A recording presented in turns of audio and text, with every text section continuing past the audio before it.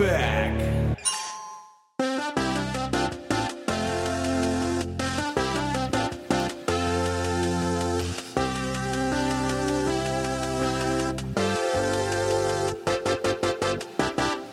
Hello and welcome to Video City, where there's no membership required, and obviously the master cylinder circuitry reacted adversely to the purity of the gold binding on the ancient book, therefore shorting out its system and all of the Duke cylinders and cubes which derive their power from the master cylinder. I'm Brent. I'm Joe. And I'm Travis. And today we have a treat, at least as far as I'm concerned. It's my pick today. It is 1991/88//92/92's Felix the Cat, the movie. This one is formative for me, but before we kind of start going into it, fellas, have you ever seen this movie before? I didn't know this was a thing. Okay. I remember Felix the Cat as a character, but I certainly didn't know there was a movie. A movie revival? Yeah, no, this was brand new. Shit, I forgot Felix existed. So you're like, oh, there's a movie we're going to watch. Right. And I was like, oh, okay. Now, when you say I never knew this shit existed, do you mean just this movie or Felix the Cat? Felix the Cat. Was Felix the Cat not the cat on the wall clock? You know, I don't know. Strikingly similar. Well, it's funny you should say that, Travis, because I'm ready to go into an 80-hour diatribe about Felix the Cat. I actually don't know if the clock cat is Felix. I don't think it is. But what is true about Felix is that Felix the Cat was the very first made-for-cartoons character, and kind of was the first like merchandising craze, like predated Mickey Mouse, predated Bugs Bunny. So there was a lot of Felix merchandise. I don't know if the clock cat is actually Felix. Okay. Yeah. I know the essence of, but I've known Felix. Obviously, there was a video game of Felix. Yeah. Which was surprisingly fun. Yes. Yeah, it's just being around, but I certainly didn't know this movie existed. Yeah. If there was a cartoon when we were little, I didn't watch it. Me neither. Was I didn't there? even know that. Yes. Oh. So, well, no, yes, kind of. So Were we too young? we're too young. Okay. So, because none of y'all have ever seen this, I'll pop in and give the background on this. So I actually found this movie because I played the Nintendo game Felix the Cat, which was super fun. Like you Super said. fun. Actually really good. That's what you learn about Felix, his magical bag of tricks. It turns into like a helicopter or whatever. Right. Yeah. Fun little platformer. Yeah. Action-y game. I was, as a kid, not just with movie rentals, but also video game rentals. I had a Nintendo Entertainment System, boy, and I would play fucking anything. Yep. Especially if it had a cute little cartoon mascot on it. And Felix was one of those ones where it's like, oh, it actually turned out to be really good. So one weekend, I took a trip to Video City, my local video store, and I just went to the animation section. I saw Felix the Cat, the movie. I had just played the Nintendo game. I was on a visitation weekend to my dad because I am a child of divorce. And I was like, let's go, dude. You were the kid. This. I was the kid. Yeah. I was that kid. You see the introduction episode, I think, for that reference. But yeah, like, I checked it out, and there are like 2 movies. And as a little background to myself, and I promise I won't go long here, to hit the fucking end credits. I always wanted to be, when I was a kid, I wanted to be an animator. I loved cartoons. I always have. I used to draw a lot and like cartoon a lot. Joe, you and I had a very, very brief, never saw the light of day, probably, thank God, little webcomic we were going to make. I think it would have held up. Maybe. All Roads Lead to Slayer is still a very funny gag. Anyway, I wanted to be a cartoonist, so I was always obsessed with animation and loved watching cartoons. And most of the time when you're a kid and you just rent a cartoon movie on the weekend, you're probably fine. There are 2 that were not okay and have probably shaped, for better and especially for worse, who I am today. One is Felix the Cat, the movie, which we're about to talk about. The other that I thought about requesting first, but I'm going to wait, is Ralph Bakshi's Wizards. Another I haven't seen. Oh, buddy. Can't wait. So stay tuned for that, listener. Anyway, so this was a movie that I was at my dad's house, and I would just get like a pile of rentals. You know, like Video City, you had like deals. It was like, you know, a weekend rental or a week-long rental. And I would just get like collections of old Looney Tunes or like movies or whatever. And one was Felix Cat, the movie. And I remember watching it. My dad had gone to bed. I was sitting in the living room. It's pitch black. I'm just, you know, sitting crisscross applesauce in the middle of the living room, the big TV in front of me. and I turned this on, and it fucked me up. In my head, in my memory, because I have never seen this again since that time. It's been probably about damn near 30 years since I've seen this movie. I have always remembered certain scenes, and we'll get to that. But I was like, I won't say I was like traumatized. That's a bit over dramatic, but like it stuck with me in a way that you would not expect Felix the Cat to stick with you. But that's why I had to go. When they were like, what is a video you remember renting from the video store when you were a kid? Felix the Cat, let's go. So just a little background, especially for now, Felix the Cat has not appeared in any media since I think about 15 years. The last bit of media that Felix was in was actually, I believe, a Japanese anime about baby Felix. Maybe there was like a slight thing after that, but if I remember correctly, because Felix was a very early character that kind of made impressions in Europe and across the world, like Japan apparently has a very big soft spot in their hearts for Felix the Cat. So they made this weird chibi Felix baby anime. I don't know. But Felix started in 1919, I believe. He was first called Master Tom. He was a tomcat in a cartoon, old cartoon, silent film cartoon. Would play obviously before a feature film in the silent Nickelodeon. Someone just playing Joplin on the piano. Yeah, just something like that. It's like, hey, Gads, cat, what are you doing? The words pop up and all that. Initially, Felix was drawn very much as like a normal cat. I could go into the creation and who made him. I don't want to get into all that because that'll go on way too long. But eventually, over time, Felix became more anthropomorphic. Would start walking, on his hind legs, and he would eventually get kind of the spaghetti noodle, classic cartoon legs that allowed him to move more freely and comically. The eyes got bigger, the head got rounder, and I would say it's probably in like the late 20s or so that the Felix that we kind of see in the movie took form. So Felix was a huge silent movie, silent film era star. But then kind of right as that was going, you started to get talkies kind of coming in. The creators of Felix were very old heads in that way. They did not want to make Felix a talkie. It's just a fad. Yeah, it's just a fad. It'll go away. It didn't. Steamboat Willie and Walt Disney fucking exploded onto the scene with these, synchronized, made for sound cartoons.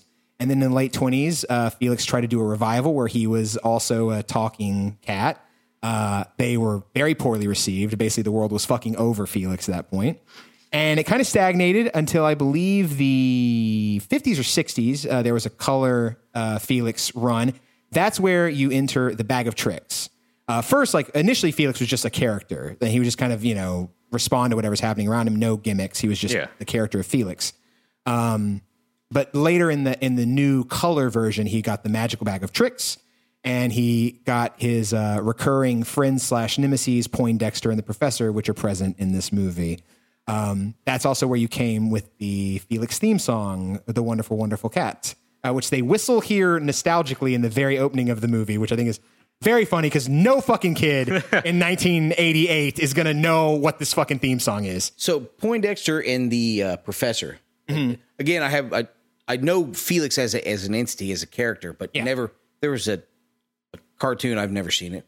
Those are like lifelong nemesis. You have Dork Boy and his grandpa. I think the Professor is a nemesis. I think Poindexter is like a frenemy. Like maybe because it seems like at the beginning, I got to steal that bag. I'm the bad guy. Yeah. But then they're hanging out. Right. They're all fine by the end. They're buddies. So for me to research this movie, I played the Nintendo game because I'd never done any Felix anything. Mm-hmm. And it gives you like this brief cutscene at the beginning on the Nintendo game where it's just like Felix's nemesis, the Professor, is trying to get his bag of tricks. Okay, there you go. Okay. And I was like, oh, okay, that makes more sense. Yeah, so maybe the Professor's always wanted the bag.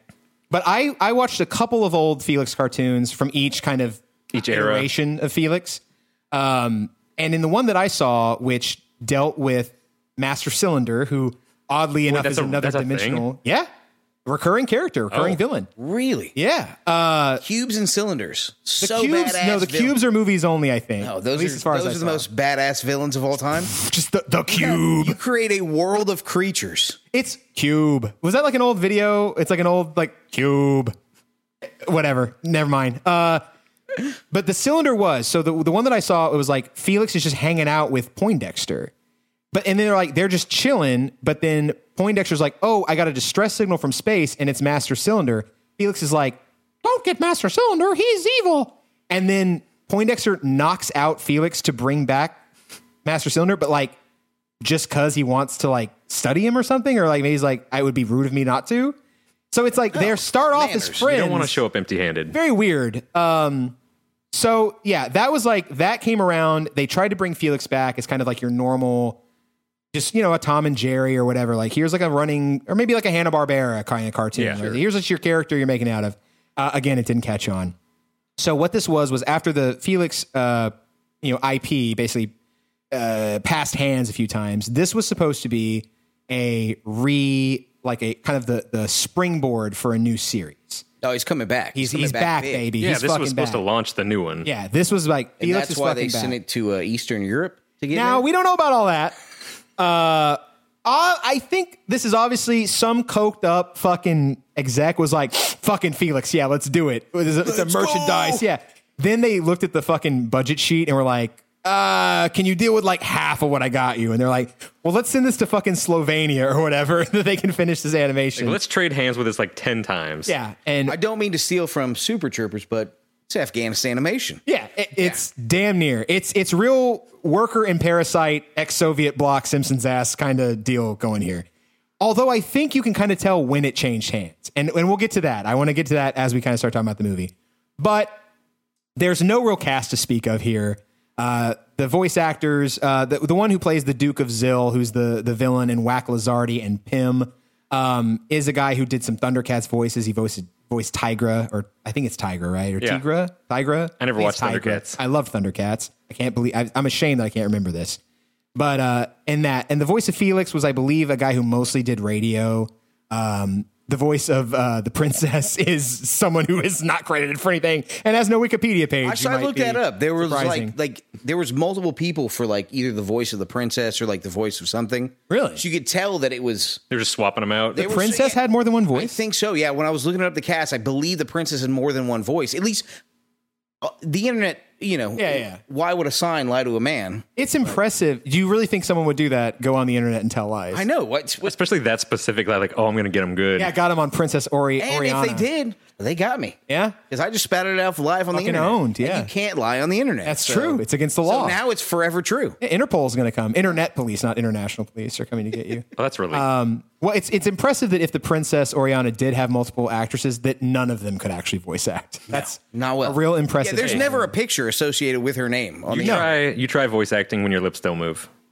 We'll get to that too, baby. Let's go. Okay, so that's kind of my just general background on Felix the Cat. There actually was, after this, years later, there was one more semi-successful Felix revival that kind of was a more fourth wall breaking, kind of like, think of the era of like Cartoon Network and like Angry Beavers on Nickelodeon, like that kind of self-referential, kind of catty, sarcastic. See, I think I might remember Felix from that era. Yeah, I think. But I had known it from before because I definitely remember the game. And I think it's the something adventure, like the misadventures of Felix the Cat or something like that. It had a name like that. That was semi-successful. And what I can see, people actually have, I think, some fond memories of that. I would like to check that. I have not been able to watch any of it. But I would actually like to check that one out a little bit more. But anyway, the story, the plot, as it were, of Felix the Cat, the movie, is in the far off, but not so far off, parallel dimension that has a planet called Oriana. I'm kind of unclear. Is the dimension Oriana? It's weird because it's like there's a dimension that's Oriana, then there's the kingdom that's Oriana, but and if you step outside of the kingdom, you're suddenly in Zill. You're in Zill, but there's also the mind Zill's that's the Oriana guy. backwards. No, but he's the Duke of Zill. He's the Duke of Zill. But it's also called like the outskirts or something. Yeah, so the outskirts of Oriana. But they also refer to that land as Zill. Zill? It's what Joe would call the pores. Yeah. Yes. It's the poor trash. When Joe is committing class warfare. I myself am a poor, so it's okay. It's okay that you do it. That's true. Okay. I never actually heard them refer to that as Zill, but okay. Because if he's the Duke of Zill, that must be a place. Yeah, because they talk about it when Oriana, Princess Oriana, is talking about what happened when they do that throwback, and they're like, "Oh, he was a turns dick." out Grumper is a bad guy. What Grumper was your uncle? Now hold on. Spoilers, Travis. Fuck. Calm down. This movie's 30 years old. It's And no one has seen it, though. no one's seen it, and we want to get to that. Okay. Just hold on. So let's all just settle. The movie starts in the dimension of Oriana, in the Kingdom of Oriana, with the Princess Oriana. Which, like, this girl got to be special. So, actually, no, let me rewind that before I get ahead of myself. The movie starts with It's a Me, Felix, CGI 3D head So of that Felix. was super early mocap. What were they mocapping? Just the head moving. I had that note. So it was just some guy with... Yeah, some guy just turning his head. And literally, he's just, like, moving. Yeah. I assumed that's what the movie was going to be. I was like, oh, shit, we're doing 3D now? Yeah, in 91. We're doing 87 3D? Yeah, no. When I read that was mocap, I was like, what the fuck did they mocap? I also like that we say a different year for this movie every time. Yeah, it's fine. Yeah. So the background here is... It took a while. It started in 85 is when they were originally going to... Right. And then it took until 91 until it got released in America. So on video. Yeah, It 89. It debuted in premiered. 88 or 9. 89 at the third Los Angeles Animation Celebration. There we go. And then for some reason it just floated And they were aimlessly. like, well, this fucking stinks. Yeah. And then it landed on your home video unfortunately, shelves. people watched it. yeah, this isn't the 70s. People weren't taking mushrooms and acid like they were back. However, in Eastern European in 87... So apparently Eastern Europe in 87 was like the 70s of America. Yeah, they're catching up still. Yeah. That's what happens. Yeah. So We're still, we get the It's a Me, Felix. Yeah. Because that's very Mario 64. Like that 100%. exploding 3D head, like, welcome to the future, motherfuckers. This is what you've always dreamed of. It talks so awkwardly long. This is the only time in the whole movie where Felix's mouth moves reliably with what he's saying. And the first thing he goes like, we've been through some amazing adventures together, haven't we? It's like, no fucking kid watching this knows what you're talking about. Why does this exist? Why don't they just get into the movie? I honestly don't know, because it threw me off even more with that opening, because I was like, am I supposed to know stuff already? No, I would expect not. Is there continuity I have to follow? The most recent show was like 20 years before this was made. I don't understand it. So, all right. We initially see Princess Oriana of the Kingdom of Oriana, of the Dimension of Oriana. She is also talking to Minister Grumper and What Pearl, a sweet name. the diviner. She's got cards. She's like a frumpy little lady with cards. Little fortune teller. She is the least fortune teller looking lady I've ever seen in my life. Yeah, she is not an oracle by any means. No, she looks like she'd throw cats. Yeah, she has 8 and she throws most. Yes. So we get automatically this Legend of Zelda, Wand of Gamelon, Philips CDI ass animation. It stinks. It's so bad. Folks, it's bad, okay? I didn't remember how bad it was. I kind of always remembered that the princess looked like shit.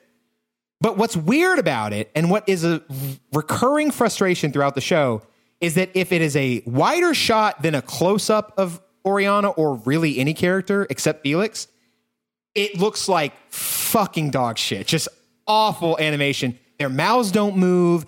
They're like, you can tell they're mirror swapping. Moving. Shit, they're constantly moving forever. It's this old bad animation thing where either it is under animated or it is way over animated, where someone must always be moving like they're made of fucking water.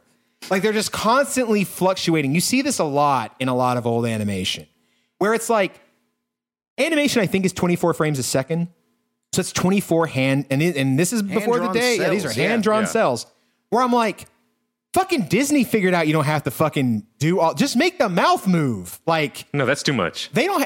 They never do that. We'll make their legs wiggle, their arms wiggle. Yeah, but they'll like kind of just. They're gonna be constantly jellyfish people the float whole time. Yeah, exactly. But mouths, no. That's too much. But then when they cut into a close-up of the princess, and there's like a time in the future where she like, looks up, it's like this beautiful, like heavy metal ass, like American, like beautiful blonde girl, like looking up like, oh, what? And it's like every frame is detailed beautifully, and then it cuts back out, and she's just squiggly wiggly. like Babby's first princess drawing, it's fucking awful. So at one point they hear distress out in the outside. We hear about the Duke of Zill, who is our uncle, who is apparently trying to take over Oriana.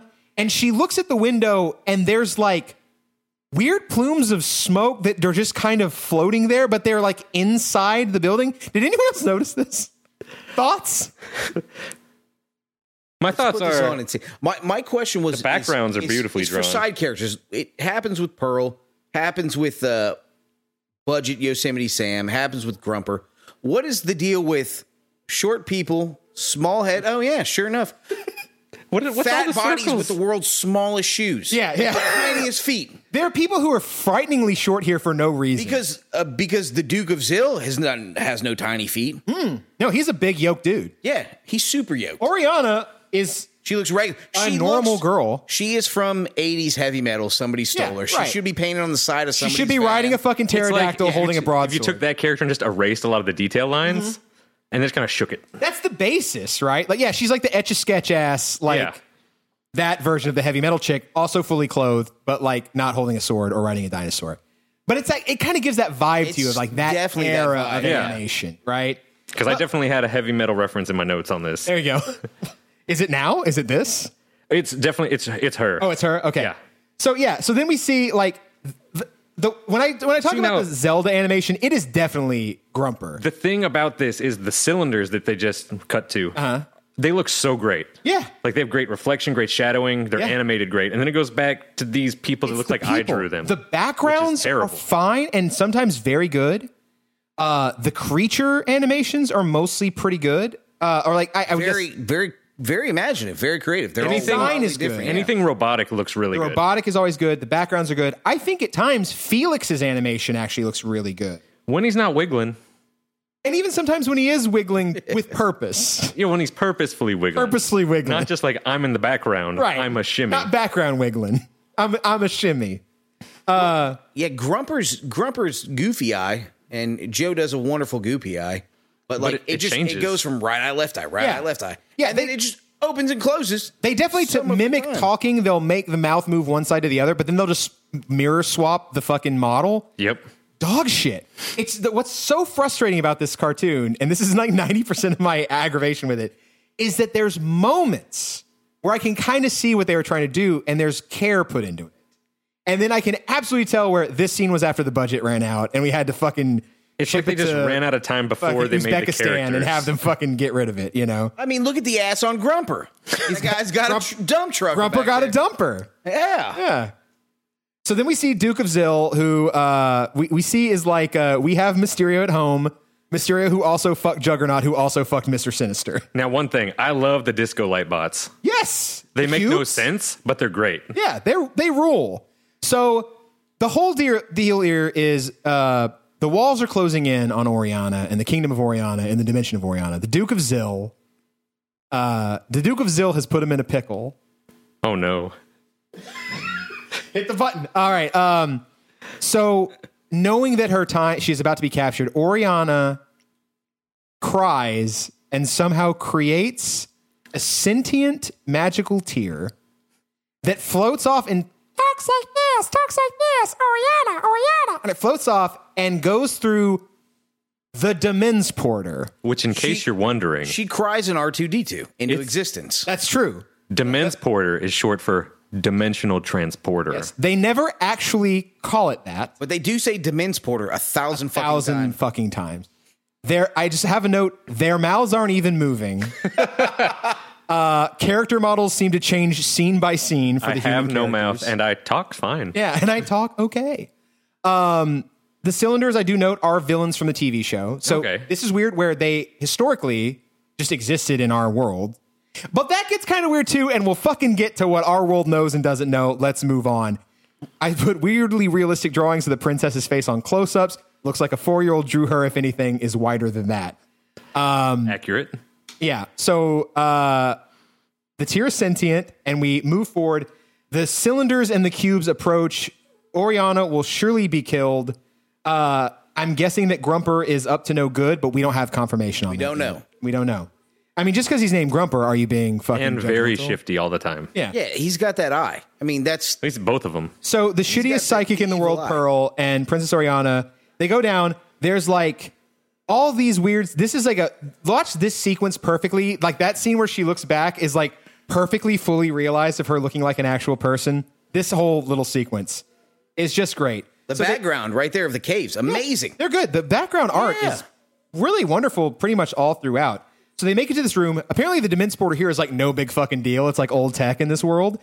But they can't get it to work. It's all rusty and shit. They get captured right before they're about to activate it and jump their own selves into a different dimension. And this is where the magical tear is formed. The tear makes it to the Demens Porter, starts bouncing around on keys. So yeah, she doesn't know the code to activate the Demens Porter, but the tier does. The tier R2D2 knows. R2D2, he knows. R2D tier. We'll work on it. We'll workshop it. All right. But it does throw the thing, and it makes it through the Demens Porter. We wake up on the island of Bikini Atoll, where the nuclear test fucking happens, where it's like actually the dimension opens and this fucking mushroom cloud goes off. Felix the cat is chilling on this island, unimpressed by the fact that the fucking the maw of space time just fucking opened up next to him. And now the tier is ball lightning. Yeah, the tier is lightning and also multicolored, and there's a dancing princess in it. And he's like, "Oh wow, cool." So it basically looks like a firefly to Felix. Now look, folks, this is like an hour and 15-minute long movie, and I could really like work through the finer points here, and on other movies I will, but this is just a fucking movie where Felix goes into another dimension to eventually get reunited with the princess and just save the Kingdom of Oriana. Okay? If I went through what happens in a step-by-step, this would be way too much. Oh, yeah. So let me hit the big notes for you. Felix finds a way to the Demens Porter. He gets transported. While this is happening, the professor, his old nemesis / friend Poindexter, nephew of the professor, who are trying to find his magic bag, start following him because they want that magic bag of tricks. Have I mentioned the magical bag of tricks? Felix has a little yellow bag with black X's that can turn into whatever the fuck he wants. But only if he stares at it yes, and deeply. Stare and make bedroom eyes. Yeah, make eye lasers at it. Yeah, and he shoots lasers out of his eyes. We can talk about how all it takes for apparently that to not work is someone to touch it, and then it just fucking stops. Yeah, that's correct. It's the shittiest superpower I've ever seen. Just throw a rock at it, and it'll fall apart. Yeah, at least 3 or 4 times in this movie, someone just touches it and ruins everything. So that happens. Meanwhile, Felix gets captured due to some bamboozling by we have Yosemite Sam at home character called Pym, who lives outside of Oriana. In that swampland. Swamps. We do have to talk about before we meet Pym. When he gets transported into the Demens Porter, and he's trying to get out of the room, before he can actually exit the room, that's when the wall breaks and the water comes in because he's got the jackhammer. He turned his bag into a jackhammer. Oh, right. Yeah, I'm just giving the bird's eye view right now. So Felix is basically put into servitude in a circus. This is our second movie where people are basically turned into freak show attractions. Yep. Along with Princess Oriana, who dances. We'll get to that. And they figure out ways to break out. There's apparently a book that will stop the Duke of Zil. The book is dumb as fuck. We'll get to that in a bit. But essentially, it's just we get together, we escape the circus, we make it to the kingdom, the castle of Oriana, we overthrow Zil. That's the story. Okay? Yeah, that's everything. That's the big picture. Now, let's just, an amuse-bouche, if you will, just our samplings of scenes from this wacky fucking movie. Well, before we get to that, sure. Let me set the scene a little bit for what else is going on in the world at this time. Okay. So, yes, we forgot. What's going on in the world? So this actually premiered in Los Angeles, as we talked about earlier, in January of 1989. Now, the number one movie that actually people remember and made money was Rain Man. Oh, hell yeah. Yeah. Okay. The Best number Picture winner? Did it win Best Picture? I don't know. It should have. Yeah, it should have. Now, the number one song on the mainstreams was Phil Collins' Two Hearts, which is from the film Buster. Really? Yeah. That's a 2 hearts. And it was composed by Lamont Dozier of Motown's Dozier Holland. Oh, hell yeah. Now, the number one song on the alternative charts was Stand by R.E.M., later known as Spam by Weird Al. I don't remember that song at all. Stand in the place where you work. Oh, stand in the place. Yeah, okay. Yeah. Not the best song. It's not their best, yeah. And since this is a premiere, not an actual movie night, it's Thursday, and tonight on an all-new episode of Dynasty, Crystal's operation is unsuccessful as she slips into a coma. Told she will probably never recover, a grieving Blake returns to Denver. Sammy Joe is attacked by an unknown assailant. Dex discovers Joanna is a link to Alex's controller, Heath. Fallon gives in to Zarelli's persistent charm and ends up under his sheets. Oh, not Zarelli. Zarelli, of all people. Of all people. And on January 10th, the LA Kings center Wayne Gretzky becomes NHL's all-time leading scorer in combined regular season and playoff points. Wow. That may be beat. in the next year or two by Alex Ovechkin. Hey, sports. Throwing a little hockey news at But it wasn't yet, and I don't know who that is. No, that's fine. It's good that you know that. Yeah. Now, January 13th, British comedy sketch show A Bit of Fry and Laurie, starring Stephen Fry and Hugh Laurie of House. And many other on things. BBC One, but of House. He was in that Sahara movie with McConaughey where they landed a plane. He was on House. Yeah. He was on House. He was House MD. He does one of the best American accents. Garbage President Ronald Reagan pardons Yankees garbage owner George Steinbrenner for obstruction of justice and conspiracy to make illegal contributions to Garbage Nixon's reelection campaign. Oh, cool. So it sounds like a real just trash pile. And to carry on the tradition, on January 25th, Michael Jordan scores his 10,000th NBA point in his 5th season. God damn. That's actually really... Hey, it turns out this Michael Jordan guy might be really good at basketball. He's onto something. He's on it. I wonder if he's thought of other sports. He might be something one day. Maybe. Yeah. Good job. Yeah. All right. Great. Okay. Thank you, Joe. I'm sorry I completely botched our fucking structure of this podcast. Hey, you know in what? 3 episodes. You were really excited. I was letting you go. Okay, I appreciate it. Yeah, this one I was ready to go. This one's in your heart. It's in my heart. This one has a good place. Okay, so that's kind of giving the background of the world at the time and the overall part of the story to keep myself from not reading of the 7 pages that we fucking have. Let's talk about let's hit the high points. First off, I totally forgot that this is a quote unquote musical adventure. There's 3 songs. They all fucking stink in normal, but once you speed one up, it becomes a fucking bop. Apparently, Huey Lewis in the News didn't know that they wrote one of these songs. Right. But when you take the Duke of Zill and you bump it up to 1.5 speed, it is a goddamn Huey Lewis banger. I want to leave a space here that if we can insert this into the episode, we definitely have to do it. So here is the Huey Lewis and the News version of the Duke of Zill. I think you could play 8 seconds, right? Before it's... Yeah. You can get that. You can get a little bit without copyright. If we crank it 1.5, we'll be fine. I'll give a sprinkle. There we go. All right, cool. Who is the boss?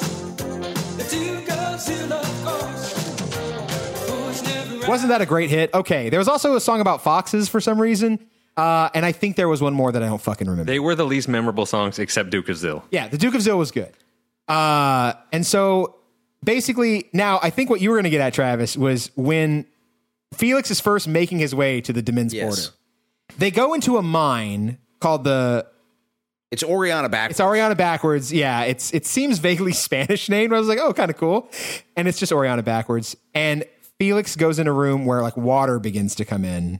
And walk us through this scene. So he's in the room with the Demins border where the cylinders have now blocked it back in. So he gets his nice magic bag, tries to make a jackhammer out of it so he can bust through the wall. Well, his magic bag is always playing tricks on him, so it kind of goes wild. It's got a mind of its own. And then instead of going through the brick wall, it just tears right through a sheet metal wall. Well, turns out they're underground. Here comes all the water. Mm-hmm. They're next to an aquifer. So now you get to see all the creativity and all the different wild, imaginative fish that are showing up coming through. And the fish are kind of coming. You have something that is just frog's legs with eyes that are where the butts are. Yeah. They're just cruising along. Mm-hmm. And then you get these 5 titty fish. I don't know what else to call them, but I have I say the fish do have titties. That's my note. 5 buxom fish that now have decided they're going to dance with each other and jerk each other's tails just to make their own titties bounce. Yes. But it's not like they're jerking their partner's tails, right. Who's jerking their other partner's tails. It's mutual fish masturbation. So this is 3 movies in a row that involve us talking about jerking. Uh-huh. Yeah. Just you wait. I'm sure it'll come up every single movie. Oh, yeah, absolutely. I mean, this is literally what's happening. Yeah. They start grabbing each other's tails and they're doing like you're milking an udder, just that kind of motion. And every time that happens, these fish who have breasts, the breasts move up toward their chin.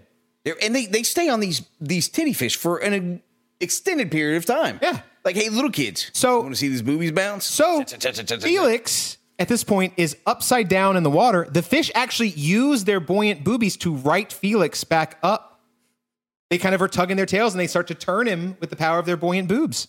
I must have been so zoned out during this whole scene. Oh, probably. I don't. You were about 10 minutes in at this point, so.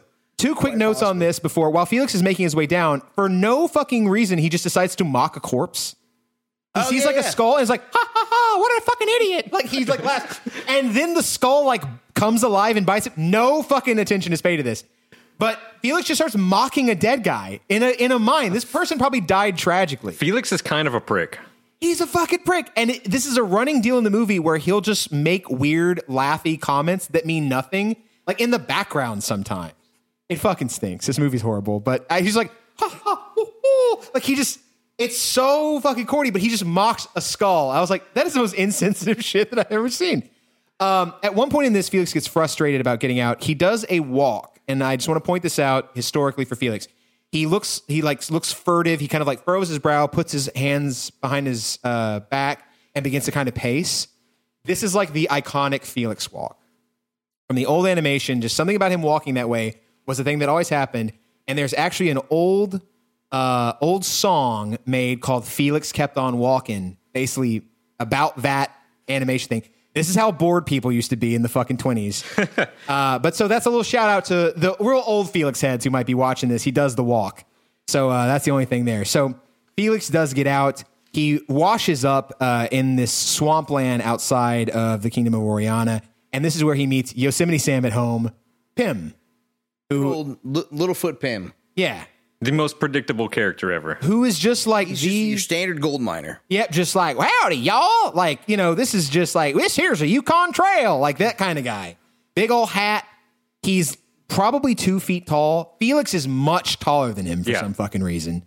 Yeah. And throughout this, they kind of make cute and friendly. He's like, hey, cool. Welcome. And he kind of gives you a hint. He might be looking at the magic bag. Although you don't know why he knows the bag is magic, except Felix was wearing a scuba gear when it first happened. Yeah. Then it turns back into the bag. Pim no-sells keeping this, an eye by the on way. it. But then he's like, that magic bag of tricks might come in handy. Tee-hee-hee. And you're like, what? Is he bad? How'd you know what I called it? Yeah, exactly. How the fuck do you know this? So one thing I got to point out that I actually liked about it so far, every level felt like it was designed to be turned into a Nintendo game. Yes. Or not every level, but every scene is a level. Mm-hmm. Sure. Like even the swamp scene has platforming in it. Yeah. Uh-huh. I just thought that was smart, but they didn't actually make it into a game. So there are these weird, and the creature design here is actually really kind of cool and creative. Yeah. There are these like little bubble berry grape things that also eat people. It's like, Venus flytrap, but a sticky bubble. Or they're like an Octorok from Zelda, like kind of like a little bubbly thing with a thing that'll suck them up. Or like a Metroid. Like a Metroid. But they're on like a little... He shows them a tree and they're on like a cord and he's like, watch out, they'll eat you. He makes some fucking joke about... There's so many shitty one-liners that make no sense from Felix. Where it's like, you thought that was ridiculous? It's like this whole... There's one or two I have written down and we'll get to that. Felix mentions that he's looking for the princess because he heard her voice and saw her form in the tier. And he says she had beautiful eyes like a cat. Like a cat. Yeah. She does not have cat-like eyes at all. And Pam To be goes, fair, neither does like he. yours? He doesn't either, I guess. Yeah, he doesn't They're have not cat slits. eyes. No, they're just big. There's big eyes. But her eyes aren't even that big. They're like normal human eyes. I wonder, I'd have to go back and look in the first scene. Does she have like, like the Cleopatra eye makeup on where They did she's not. got Oh, the cat eye? No. They did she not does animate makeup. No, absolutely. That would be way too much inking and coloring. There is a scene here where for some Maybe reason... somebody thought about it. We are lucky she had eyes. Maybe they wrote it first and they were like, Yeah, we are. I am, like, especially. you were supposed to put cat eye makeup. And like, it's done already. We're getting out of here. So there is a scene here where it just cuts to Felix like laughing for some reason, and there's no fucking rhyme or reason to it. There's just these weird. I don't know. I don't even know how to fucking explain it. So This movie's so weird. anyway, they're going through this. Him at first is kind of seeming good, but then they find these little hungry bubbles, and if you get trapped inside one, it's hard to get out. So Felix is about to jump across this little pond. Pim just fucking checks him. Is like, boom, shit, Not just so stiff arm, fast, not nerd. fast, bitch, and just fucking spikes him into the fucking swamp where he gets absorbed by a bubble. Pim, who always keeps that thing on him, just takes out a fucking shotgun, shoots the tether connected to this thing. So now Felix is essentially caught in like a movable prison. And he calls on, he didn't even call on, at this point we don't even know if this is just, if he just had to break Felix to try to save him, but all of a sudden the cylinders kind of approach. And what they say is bring him to whack, which we'll get to. But when I first listened to it, it's only they said bring him to whap, which I thought was wet ass pussy. I did not know. Because I was like, no, the Duke's name is Zill. Who are they fucking talking about? And I was like, oh, it's Whack Lazardi, which we learned later. But it sounded like whap to me. Anyway, Moving on. so we cut back to the professor and Poindexter. They're in the mine that Felix went down before. Poindexter just starts talking about knowledge about what Oriana is. Like, they're like, oh, yes, it's like another dimension. Oh, I heard about it as a cryptozoologist. Once said Oriana was... Oh, there was a book that I read one time, Uncle. And it's like, oh, so they just fucking know about this? And they know about the Dimensporter? Like, it's no fucking big deal to these dipshits. Yeah. They can This jump is just fucking Thursday dimensions. for them. Yeah, but you saw their telescope that they had at the beginning. Their It's a big, very- giant telescope yeah. that was 100 times their size, and they're on goofy little chairs. I Yeah. still don't understand that relationship. It's sus. I don't like it. The professor immediately wants to give up, which is fucking relatable. Yeah. He's just like me for real. This is a lot. And he's like, he got away. Fuck this. I want to go home. Like, And he's like, It's getting close to dinner. what about the name? It said goal, or it said, yeah, it's like, It used to be a gold mine. yeah, they don't give a shit about that, at least at first. We get to that. There's like a little payoff at the end there. So Poindexter immediately understands fucking interdimensional travel. He breaks out his, what I assume is an Autobot that he's like made an indentured servant. That's like this weird walkie fucking. Yeah, the one wheel in the front and Yeah, two creepy it just legs. turns in and they're like, have you driven that? He's like, I just made it today. And it's like, okay, I get your whole fucking gimmick. So then we cut back to Felix. Felix has crossed over into the movie Freaked because he's in this fucking circus with a bunch of weird fucking, Just weird. weird. Looking, but the audience is the freaks this time. Yeah. Wow. The talent are just normal animals that they've stolen from Earth. You assume. Or another, parallel. Well, I mean, dimension. yeah, Felix is Earth. But we also get a that sense of the economy of Zill in this scene through their bartering system to get the tickets. That's a little later, but yes, we do get into that. Oh, Yeah. true. Because it's like flies or something that supports the war effort. Yeah. Or a wrench, yeah. Or a wrench, it turns out. But we'll get to that. So now we see the, I guess, secondary villain of the movie, which is Whack Lazardi. Which, what a fucking name, first off. And I had completely forgotten about the character of Whack Lazardi. Except if you've ever, listener, if you ever watch any the Jimquisition, which is like a video review thing, James Stephanie Sterling hosts it. Anyway, they will put in footage, like they'll talk about video games and occasionally usually when they're talking about a greedy CEO, I realize it's usually Whack Lazardi is the person that they do to represent that.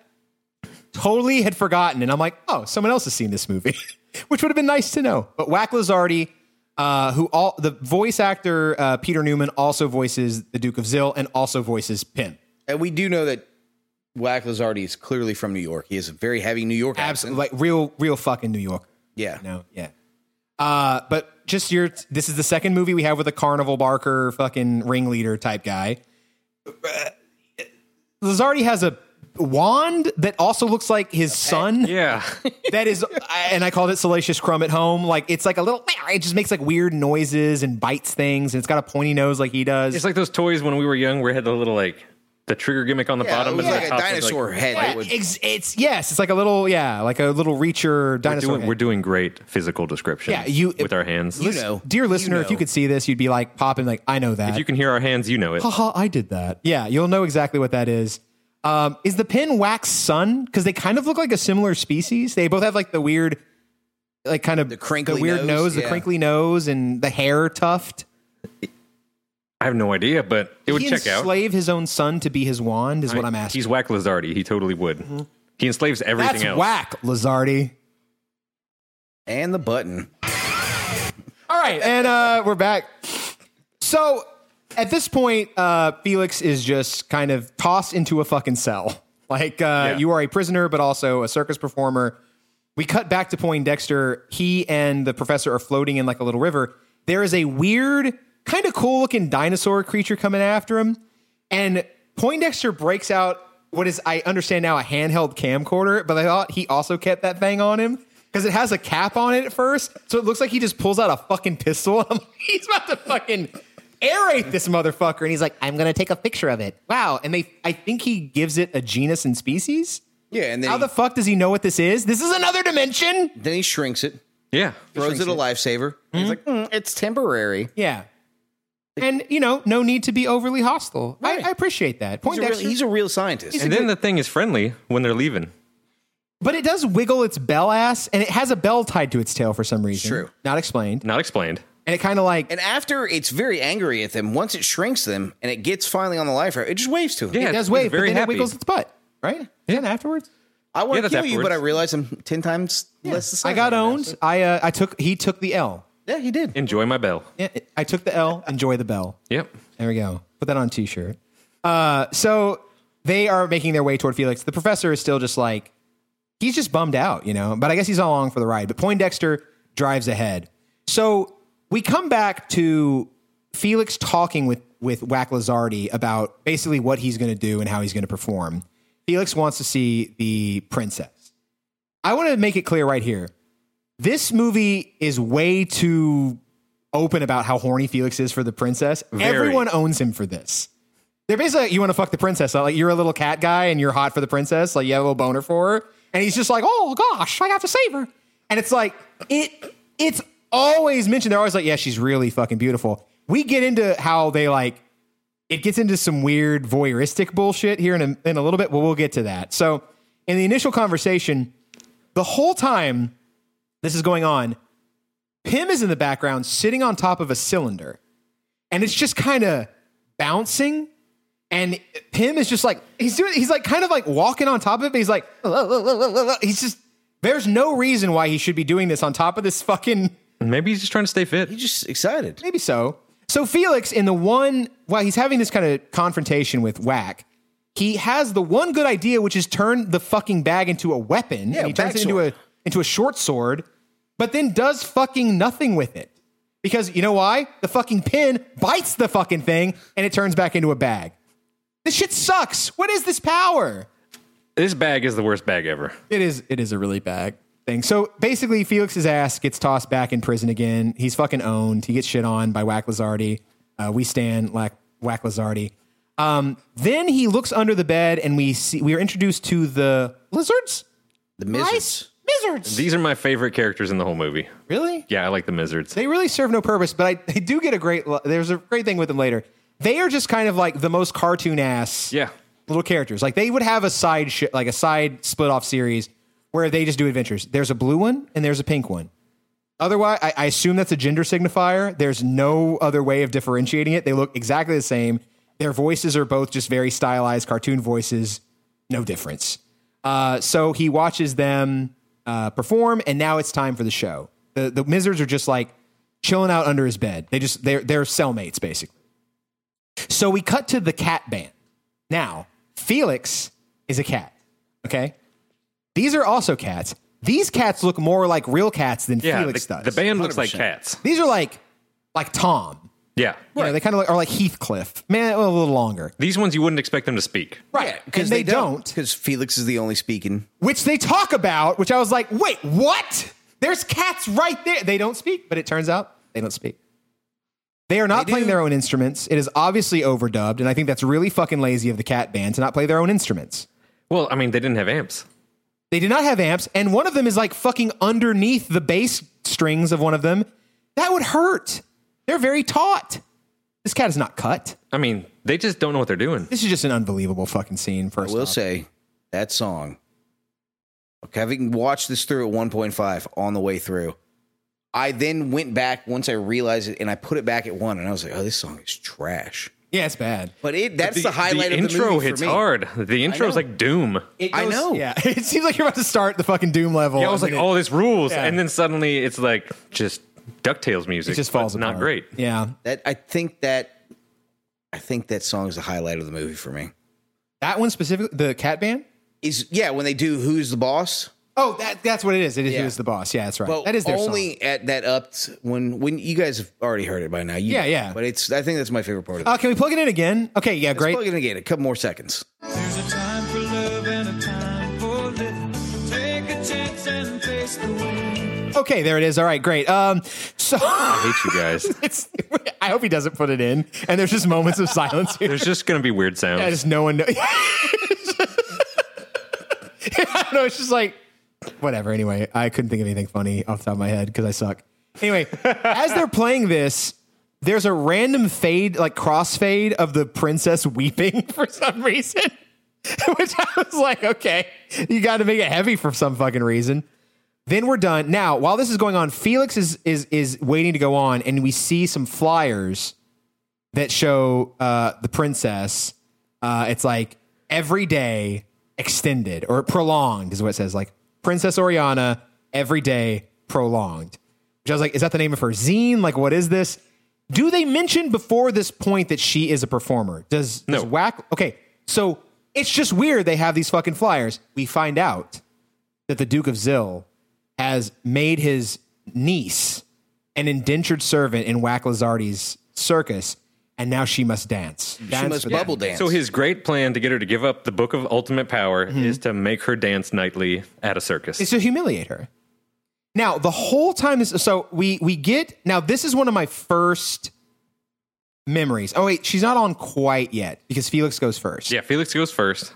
This is where we learn she's an attraction. He's like, Whack, I just want to watch the princess. So next up is the Mizzards are actually performers, and they do a little tap dance routine. They're fucking tiny, and half the time there's no spotlight on them, so I'm sure this crowd of fucking weird mutant other dimensional freaks can't see them. But they do a decent little gig. They're fine for what it is. And I think the crowd kind of likes them, actually. No, they hate it. They like it at first, but then they begin to turn on the Mizzards. And it's very unfortunate because I thought they gave it their all. They make tap dance noises, but they have no shoes. It must be their disgusting toenails. That's what I had to surmise from it.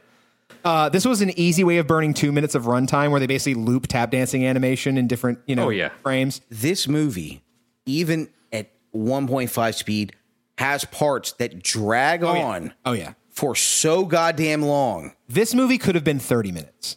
Easy. And I never even thought to watch these at 1.5 speed. I'm sorry. This was the first one I did. I was like, I watched it last night and I had to watch it again this morning because I was like, this is fucking bananas.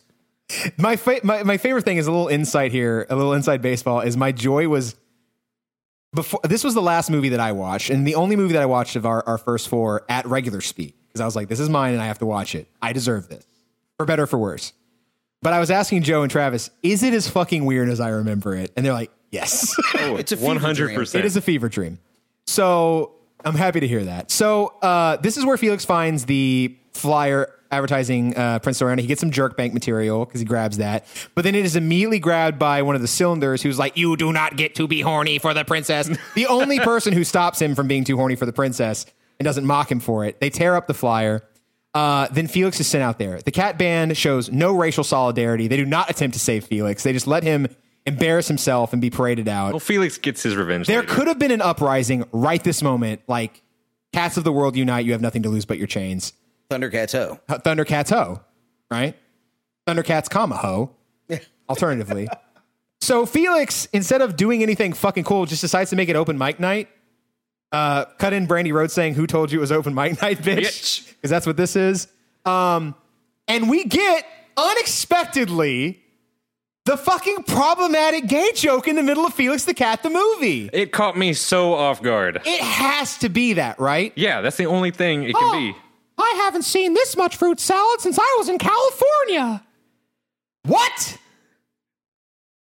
Surely there's no other reading of this, right? I don't know how you could. Yeah. What the fuck? It came out of... I obviously not remember that one. Comes out of fucking nowhere. I was shook. So, Felix the Cat, officially, you're fucking canceled. Get the fuck out of here. Thank you. All right. Long time coming. So, Felix, at this point, after his fucking shitty comedy bombs, as deservedly so, also, real quick side note. Speaking of his jokes, the studio that originally made Felix the Cat, do you know what they were most known for before they made Felix? No, I do not. They made a cartoon version of Sambo. Oh, no. Yep. Oh. Anyway, moving on. So maybe this helps us understand why Felix might have some certain ideas. Anyway, so Felix, at this point, he has the magical bag of tricks given to him for his performance. Now, this is a stupid move by Whack Lizardi. But Felix is fucking already Stockholm Syndrome. He already is like institutionalized. He does not turn this into a, I don't know, helicopter or a fucking automatic rifle and just like get free.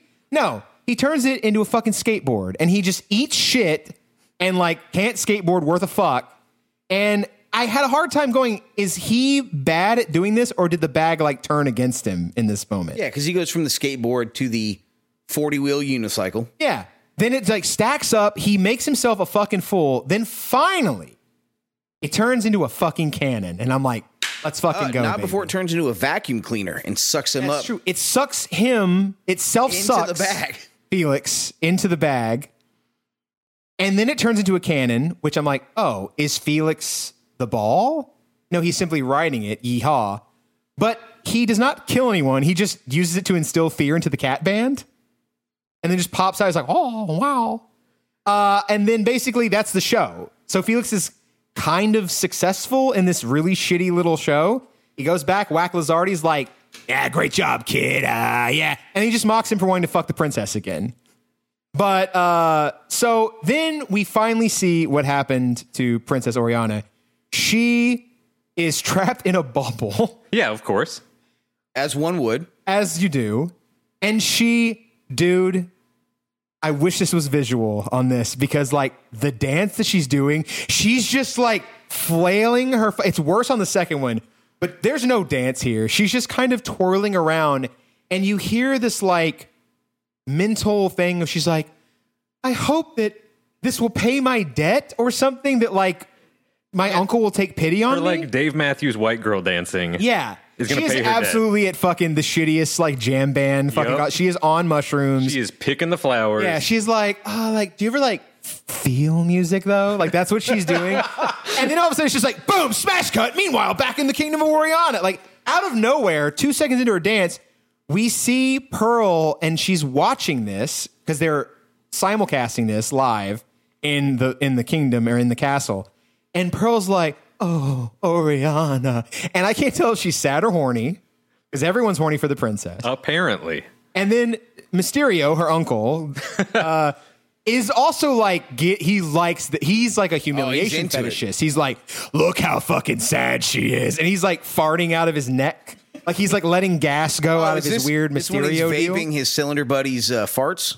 I don't know if he's vaping at this point, but he's definitely exerting gas. No, vaping is towards the end. Okay, Yeah. that's the second dance number that he's watching her. That's when he's vaping farts. Puffing out of his buddy into his neck. So he's like, basically, like, I will break her by making her dance. Like you said earlier, this is his grand plot, is he sold her to the circus, but he watches it every time. He's like, because they're like, are you really watching this? Do we have to watch this every time? He's like, abso-fucking-lutely we do. So he's got a half chub going, and he's like, humiliation. We cut back to Oriana dancing, and she's like, perhaps if I keep dancing, the Duke will show mercy on my people. So at this point, Princess Oriana is confirmed a liberal because she thinks trying to negotiate with a fucking fascist will work out for her. And there's my one political joke of the time. We move on. I am dying over here. We end the show. Felix is like, oh, thank you for letting me watch the princess dance. And Whack, again, is just like absolutely owning him for being horny for the princess. They won't stop. He decides to trying to get out. And Whack is like, no one can make it out of this area because then you'll hit the outskirts or whatever the fuck it's called. There is a name for it. I don't think it's the outskirts. It's something like that. Yeah.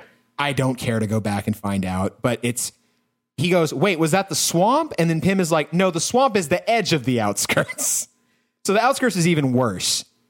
But then I'm wondering, so are all the people watching this shit, like they're all also captives in the same, like none of them can leave? They just live around this fucking circus? No, they live there because that's when the Duke showed up that one time and he was like, they go back, they do the backstory later and he's like, no, and they're like, oh shit, this dude's a god. Yeah, these are my people. So they're just like, no, we're here. Hey, look, he built us a circus. Yeah. And we get to so see... it's literally like bread and circuses, you know? So now it's anti-communist. Okay, anyway, moving on. Yeah, so this is where Whack Lizardi looks at Felix and goes like, you can watch her, I'll let you, which is the most just fucking dirty. Like, I'm like, this is getting like 8mm. This is bad. You know, it's getting really uncomfortable. Like, we've reached a new level here. We've reached a new level. Now, at this point, we understand, again, that every movie in this era is made about pollution because they talk about, like, how bad everything is around, like, the, you know. Oh, yeah. That we see Poindexter and the professor in this city where they're, like, talking about, like, oh, they've actually adapted. They keep the smoke in their houses. Like, and Poindexter's talking about how the pollution has, like, changed everything. Mocking the cycle of poverty and the plight of Oriana's inner cities. And then also you see like a drunk inner city Oriana drinking that blue juice. Drinking that blue booze and then eating glass. Just chomp the bottle down when it was done. So... Oh, the one that's like in the puddle? Yeah. They fucking like spike this dude, this poor drunkard into alien. a puddle of blue liquor. Yeah. And then he's like, I'm not giving this shit up. Just fucking like dips it up, like bottom lip, pulls it up and just starts just munching it. And then eats the fucking glass. That's a true sign of a good alcoholic. That is you have enough mouth strength to just tip the bottle up yourself without using any hands. No hands. I'm face down on the ground. You think that's going to stop me? Chop my arms off, baby. You think this is rock bottom? You think this is rock bottom? Motherfucker, I'm eating the glass. I just paid to watch a bubble woman dance. Yeah, right. Yeah, he's still horned up. He's like, got to get the feeling going. So very culturally insensitive by drunks. No, the whole Poindexter movie and the professor. So then we cut back to Felix. So the professor and Poindexter are zoning in on Felix. We cut back to Felix. He's back in his cell with the wizards or mizzards. The mizzards. Mizzards, mice wizards. Mice lizards. Mice lizards. Mice wizards? They're kind of wizards. They're magical. And clap. Okay, and cut that. No, back with the mizzards. For some reason, they served Felix cheese with a fucking glass top on it. Yeah, like cheese and a slice of bread. Yeah, a cat, of course. A slice of bread and cheese. What cats love. Right? Right. That's more of a dog treat than a cat treat. Any cat owner can tell you they always crave Swiss cheese and dry bread. I thought that was some chanvre. Didn't it have holes in it? Some chanvre? No, I just wanted to say that. Oh, okay. Yeah, it was Swiss cheese. Classic cartoon. The classic cartoon. It was cartoon It's the cheese. easiest way to animate cheese. Yeah, You put holes in it. It's got holes in it. It's Swiss. We get it as cheese. Oh, no, it's Otherwise you have to make a wheel. Gruyere? Right. Yeah. Even it's a wheel of Edam. Cheese. So the mizzards are talking. Machismo.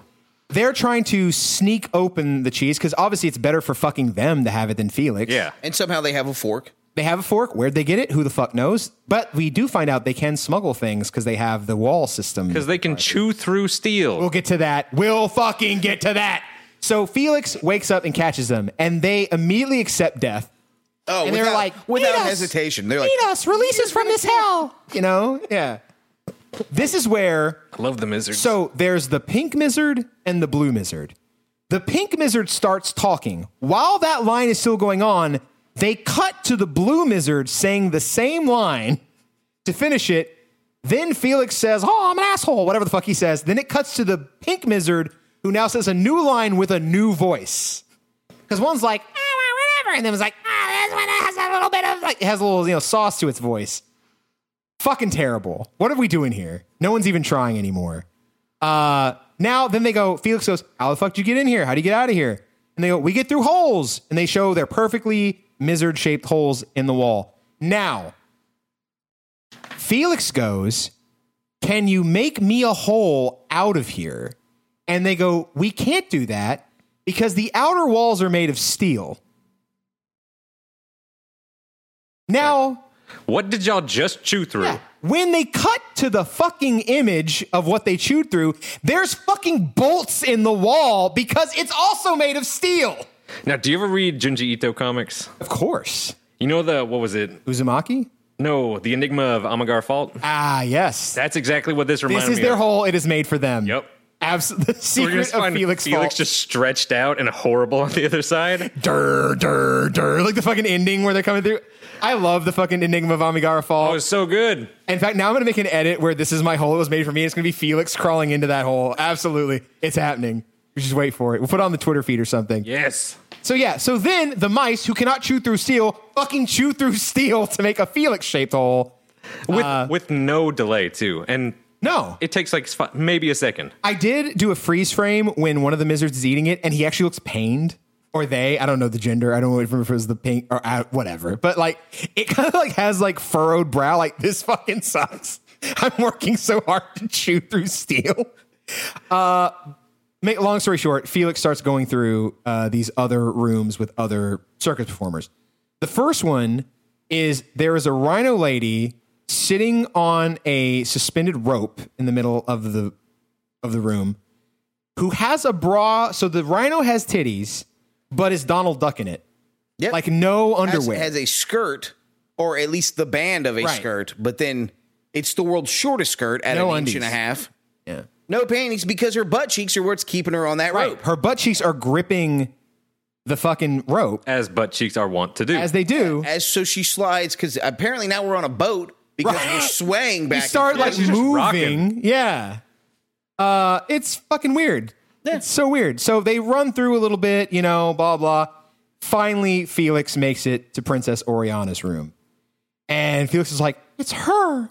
She's beautiful. He is so fucking horny. That's why he's standing behind the footboard, because he's got a boner. He can't stand next to the bed. They're trying to predate the Sonic the Hedgehog 2006 or whatever when he kisses the human woman, and everyone was like, this is way too much. Like, he wants the princess. The princess is really funny. She immediately get the fuck out of here. I love every one of their first interactions where she's like, fuck you, don't mock me. Yeah, because the very first time she sees him, he's like, I'm going to save us. Yeah. I got a plan. She's like, get the fuck out of here. Get out, you fucking creep. I'm like, you're tormenting me. You're playing games with me. Get the fuck out of my face. Yeah, it rules. Like, she takes none of his shit. But then he's like, no, wait, I saw you in a tear. And she's like, oh, yeah, of course I made a magical sentient tear. You found it? I'm like, this fucking sucks. So she immediately stops giving a shit and tells Felix the background story about what happened and where, the Duke of Zill's villain origin story. So the first thing opens, she's like, our village was, or our kingdom was peaceful. Here's me and my dad, and her dad is just Peter Griffin with a beard. It is abso-fucking-lutely hey, Oriana. That's exactly, I have to find this. If you're watching along, you got to find this fucking booklet. There. That's fucking Peter Griffin. He's like, yeah, I'm the king. King of Oriana. It's anyway. Like Peter Griffin mixed with George Jetson. Yeah, the nose is a little more George Jetson. Profile. Yeah. But he's got the beard there. He's got the testicle chin. I guarantee you he does. It's just hidden by the beard and that, That's fair. Yeah. We can't get into George Jetson law. If you find out the ages of the Jetson family, it starts to get real weird. There's also a picture of a jester who I guess is walking on his hands. Okay, from my angle, I can barely see it. So I'm just like, what is this thing with many eyes? Yeah, it looks also kind of like one of the weird frog people. It looks like the frog butt things. From my angle, it looks like that one from All Real Monsters, the really tall, snaky looking one. Crumb. Yeah. No, not Crumb, holding the eyes. Ickis? The black and white one. The Oblina. Yeah, the lady one. I can't believe I remember all of the real monsters. I'm very impressed. So good. Ickis, Crumb, and Oblina. Ickis. Anyway, I forget what her voice's name is, but she was a great voice actress. Anyway, okay. So yeah, she gives the world's fucking quickest exposition dump about what happened to this. So, and it turns out the Duke of Zill was just a guy with a goatee, and he's making cylinders with Grumpus. Old Grumper. With old Grumper. Grumpus. Grumper. Grumbo. Grumbo. With old Grumbo. Oh, I thought is Grumper is that a term for taking a shit on something? Am I thinking of Growler or is it Grumper? It's both. I've got to say it's probably Volcano Los Dos. But Grumper, you can't just be saying Grumper around people outside, right? Yeah, I got a wicked Grumpa. Yeah, so we see Grumper now before his eyes got weird, but I guess he got blown up. Yep, he immediately gets blown up and he goes fucking awful animation. He goes the teacher from Beavis and Butthead or Daria.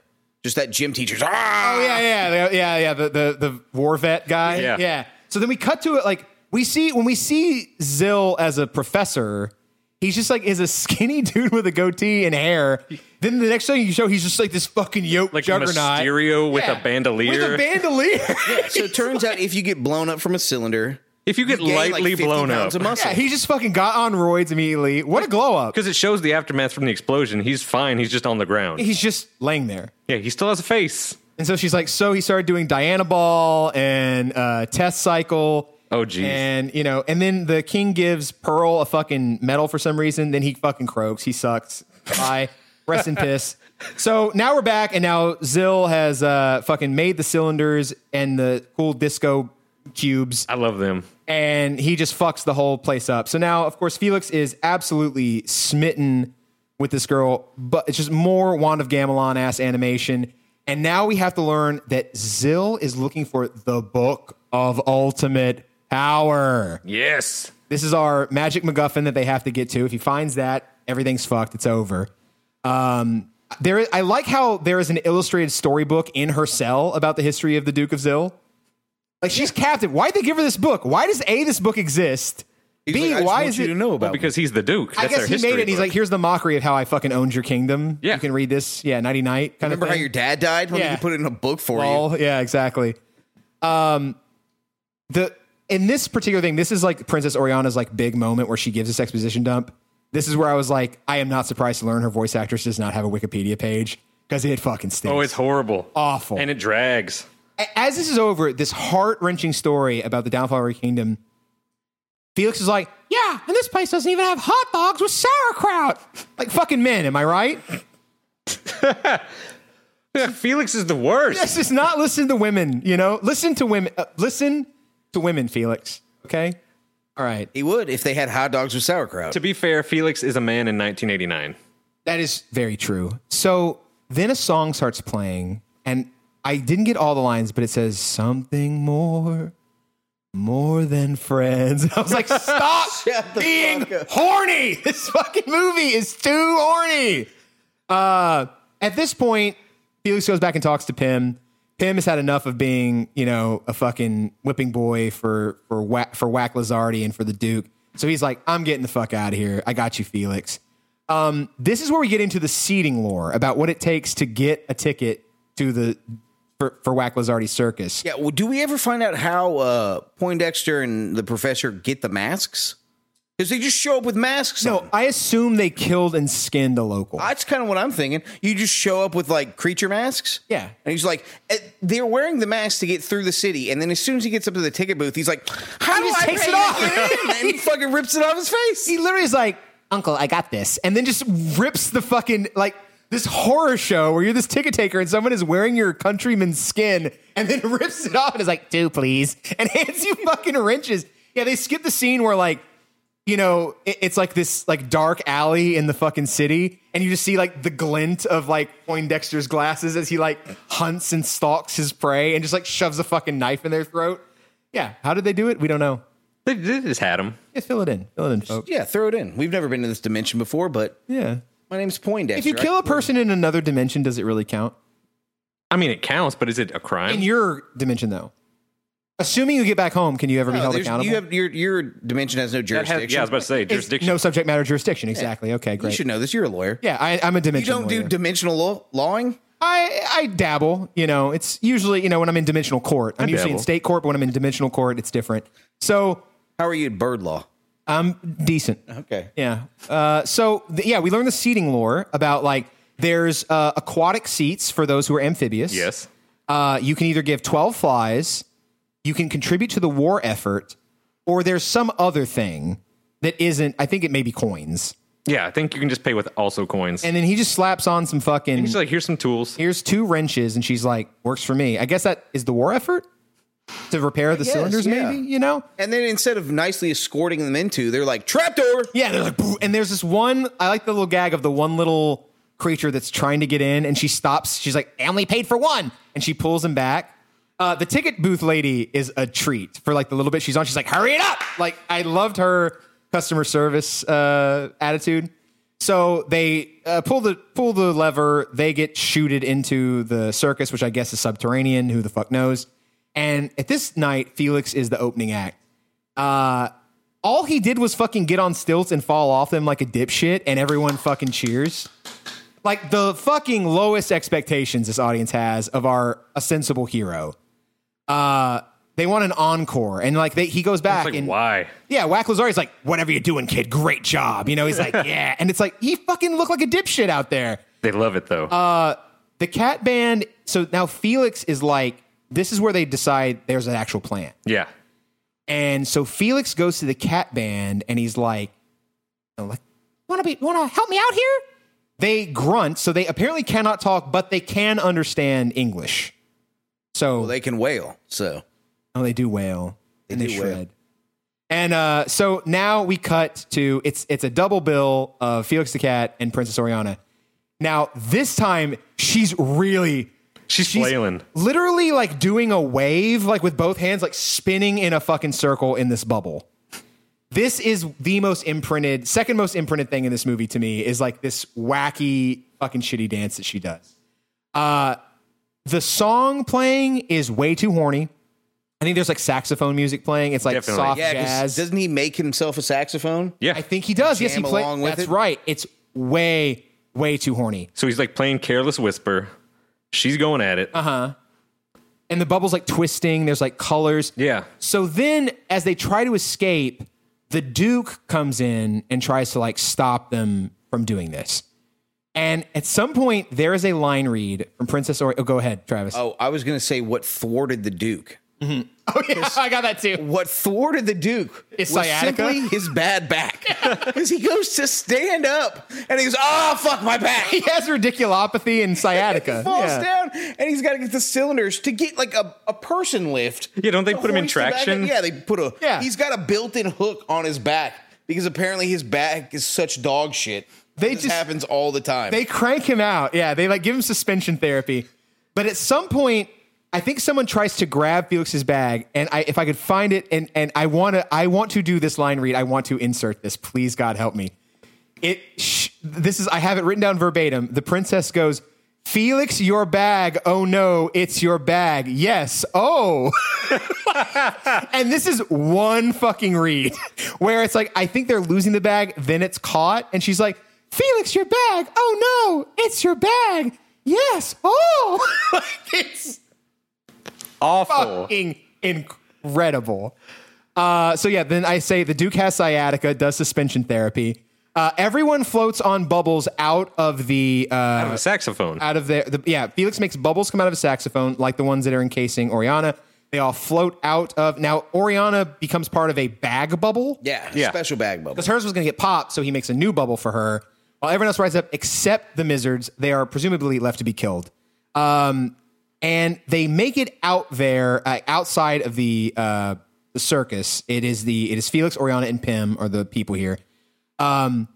Oriana just looks absolutely fucking spun and zooted at this point. Like her animation looks especially drunk. She's like her eyes are half open, animated the entire time.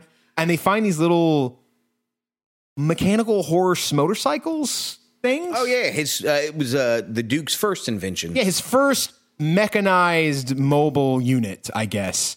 But they're these weird little horsey things. Yeah, they're like that. When you turn them on, the two front legs go, oh, Yeah. and then they do they're kind of just- neigh, but they're like jet powered. yeah. Yeah. So they find those. Now at this point, Felix starts talking and they animate his mouth in a way that I put Don Hertzfeldt ass animation. It looks like refused, like or rejected, like the Don Hertzfeldt.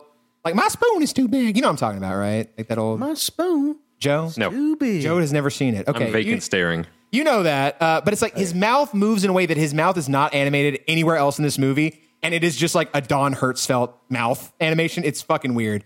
They just start booking it and they just run into Poindexter and the professor. Yeah. Apropos of nothing. Who had stolen his bag? Yeah. Who had gotten the bag during the fracas. I'm giving it back to you. And Felix just like yoink fucking takes it from the professor, like owned immediately. You fucking stink, you old bitch. You don't get this. Yeah. So they try to our group from the circus reunites with the professor and Poindexter.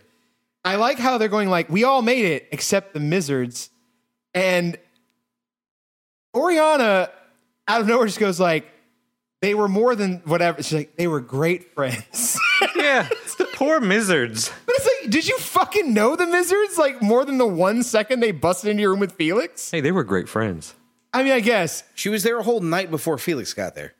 Maybe they chewed their way through. In that 24 hours, they were like, hello, and she's like, wow, weird. Anyway, that was funny. So they're escaping. Now, the rave party comes after them, which is like the floating disco cubes and the cylinders. So good. They're trying to run. They reach this, like, it looks like kind of a pass, like a mountain pass.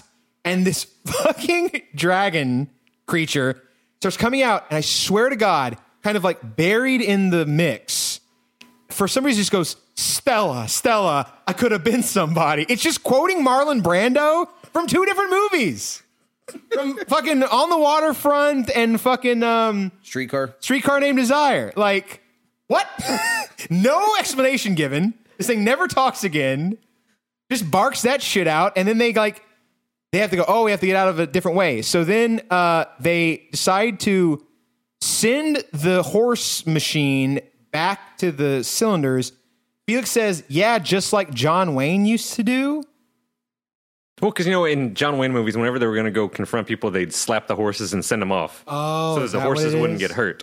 Oh. But they make it a suicide horse. But yeah, and this one's a suicide horse. So they slap some fucking C4. This is, I think, where Poindexter says the thing. Like, I can add to that hypothesis. It's like, what hypothesis? What hypothesis?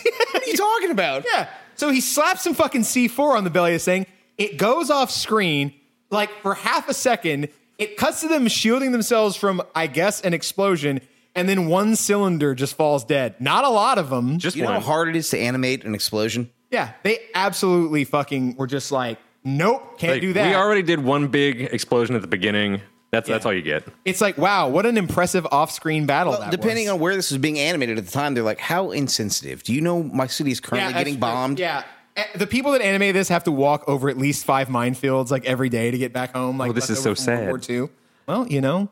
Well, that's the realities of war, baby. So I also want to make a quick side note that the professor's voice is the most obvious guy who's like 32 trying to sound like an old guy. Oh, yes, definitely. He doesn't sound old at all. He sounds younger than Poindexter does. I'm trying to sound... Yeah, just... Like, it is Felix. Like, this is his voice. Like, kind of a weird accent.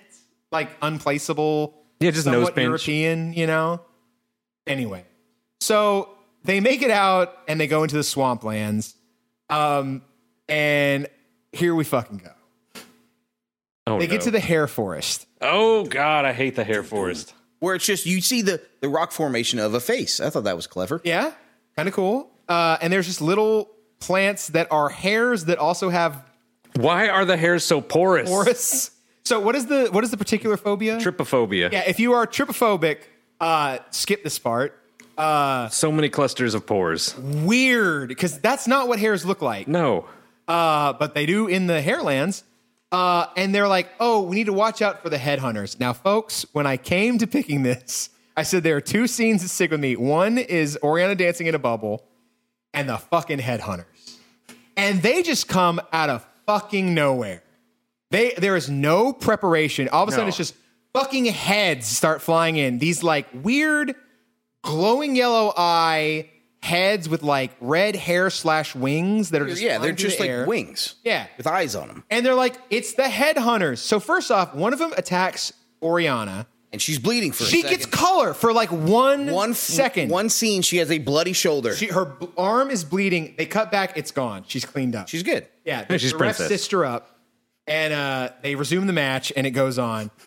And then they go. The scene specifically is they go. It's the headhunter, and one head flies on this skeletal body, and it goes. And then the head flies off and flies toward the screen. And when I was a 7-year-old little baby, I was like, I'm fucking out. Like I watched the rest of it, but that fucking stuck with me. In my head, this scene went on for like 1,000 hours because it's so short. It's like a minute. Yeah. So all these heads are flying around, fucking everybody up. But there is one that has like a Crocodile Dundee hat. Well, because they steal Pym's hat. Is that what it is? They steal Pym's hat, they throw it, and one seems to like the hat, and then all the other headhunters start going for the one with the hat, because it does say they hunt themselves. They always want heads, even their own. So then what do? They just find a bunch of fucking hats. Problem solved. It's in his bag, his magic bag. So these hats just come out of a 4th dimensional fucking bag of holding ass pocket out of like Felix's magical bag, and they just toss them at the headhunters, and it's done. Yeah, it's done. The headhunters just love hats. They get away. They just want fashion. And it's like a minute. This has stuck with me for 30 years. The trauma of your childhood was a minute solved by hats. It's the shortest shit that happens in the entire movie. Everything else is drug out for like at least 5 minutes. Even at super speed, it takes forever in some of these parts. Not this, though. It's when can you fucking miss it with the headhunters?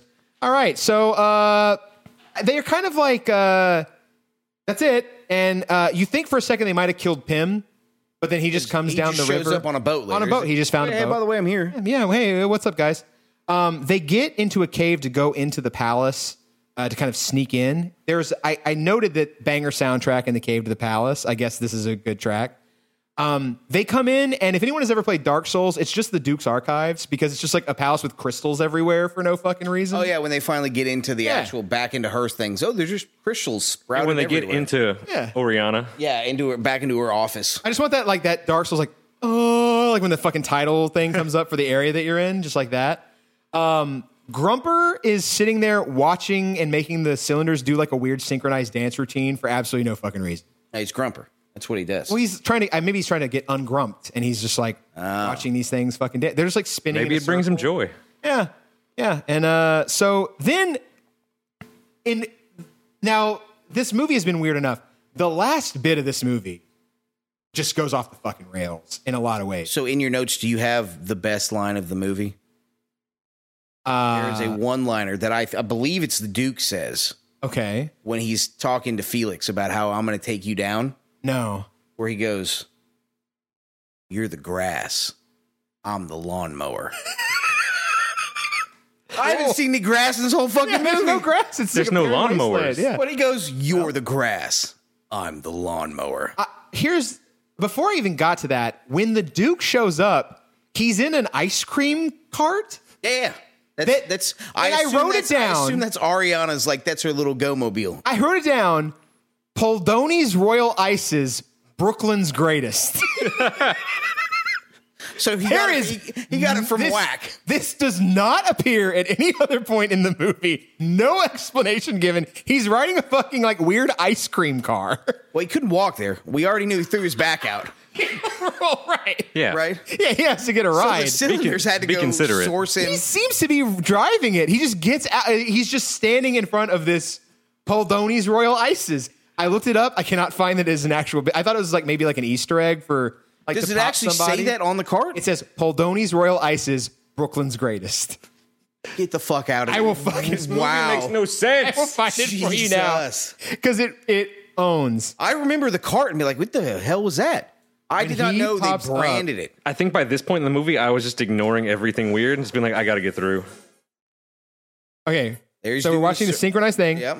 We got the disco All rise light. for the Duke. Shut the fuck up. Wow. It's like, and it has like the attached, like the thing they would vend it out for. It's got the umbrella and everything on it. And it's a hot dog Poldoni's- cart. Yeah, and it's Poldoni's Royal Ices, Brooklyn's finest. The Or fuck? Brooklyn's greatest. Sorry, Brooklyn's greatest. And we try to research Poldoni's. I tried to look. Okay. I was like, what a fucking I Easter egg. wonder if it's a writer or something. Maybe. They're like, It must my have come uncle's through. got an ice cream cart. Hey, It must have come through the Demens Porter. there we go. Yeah, because we do know that other things have made it through.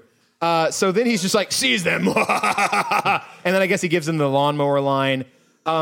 This is really weird where like the cylinders capture everybody and like Oriana's like fighting against it. And then the scene cuts and they're just walking. Yeah, they're just calmly walking They're with just the calmly bots. being escorted by the fucking cylinders. So this is obviously where all the fucking money ran out.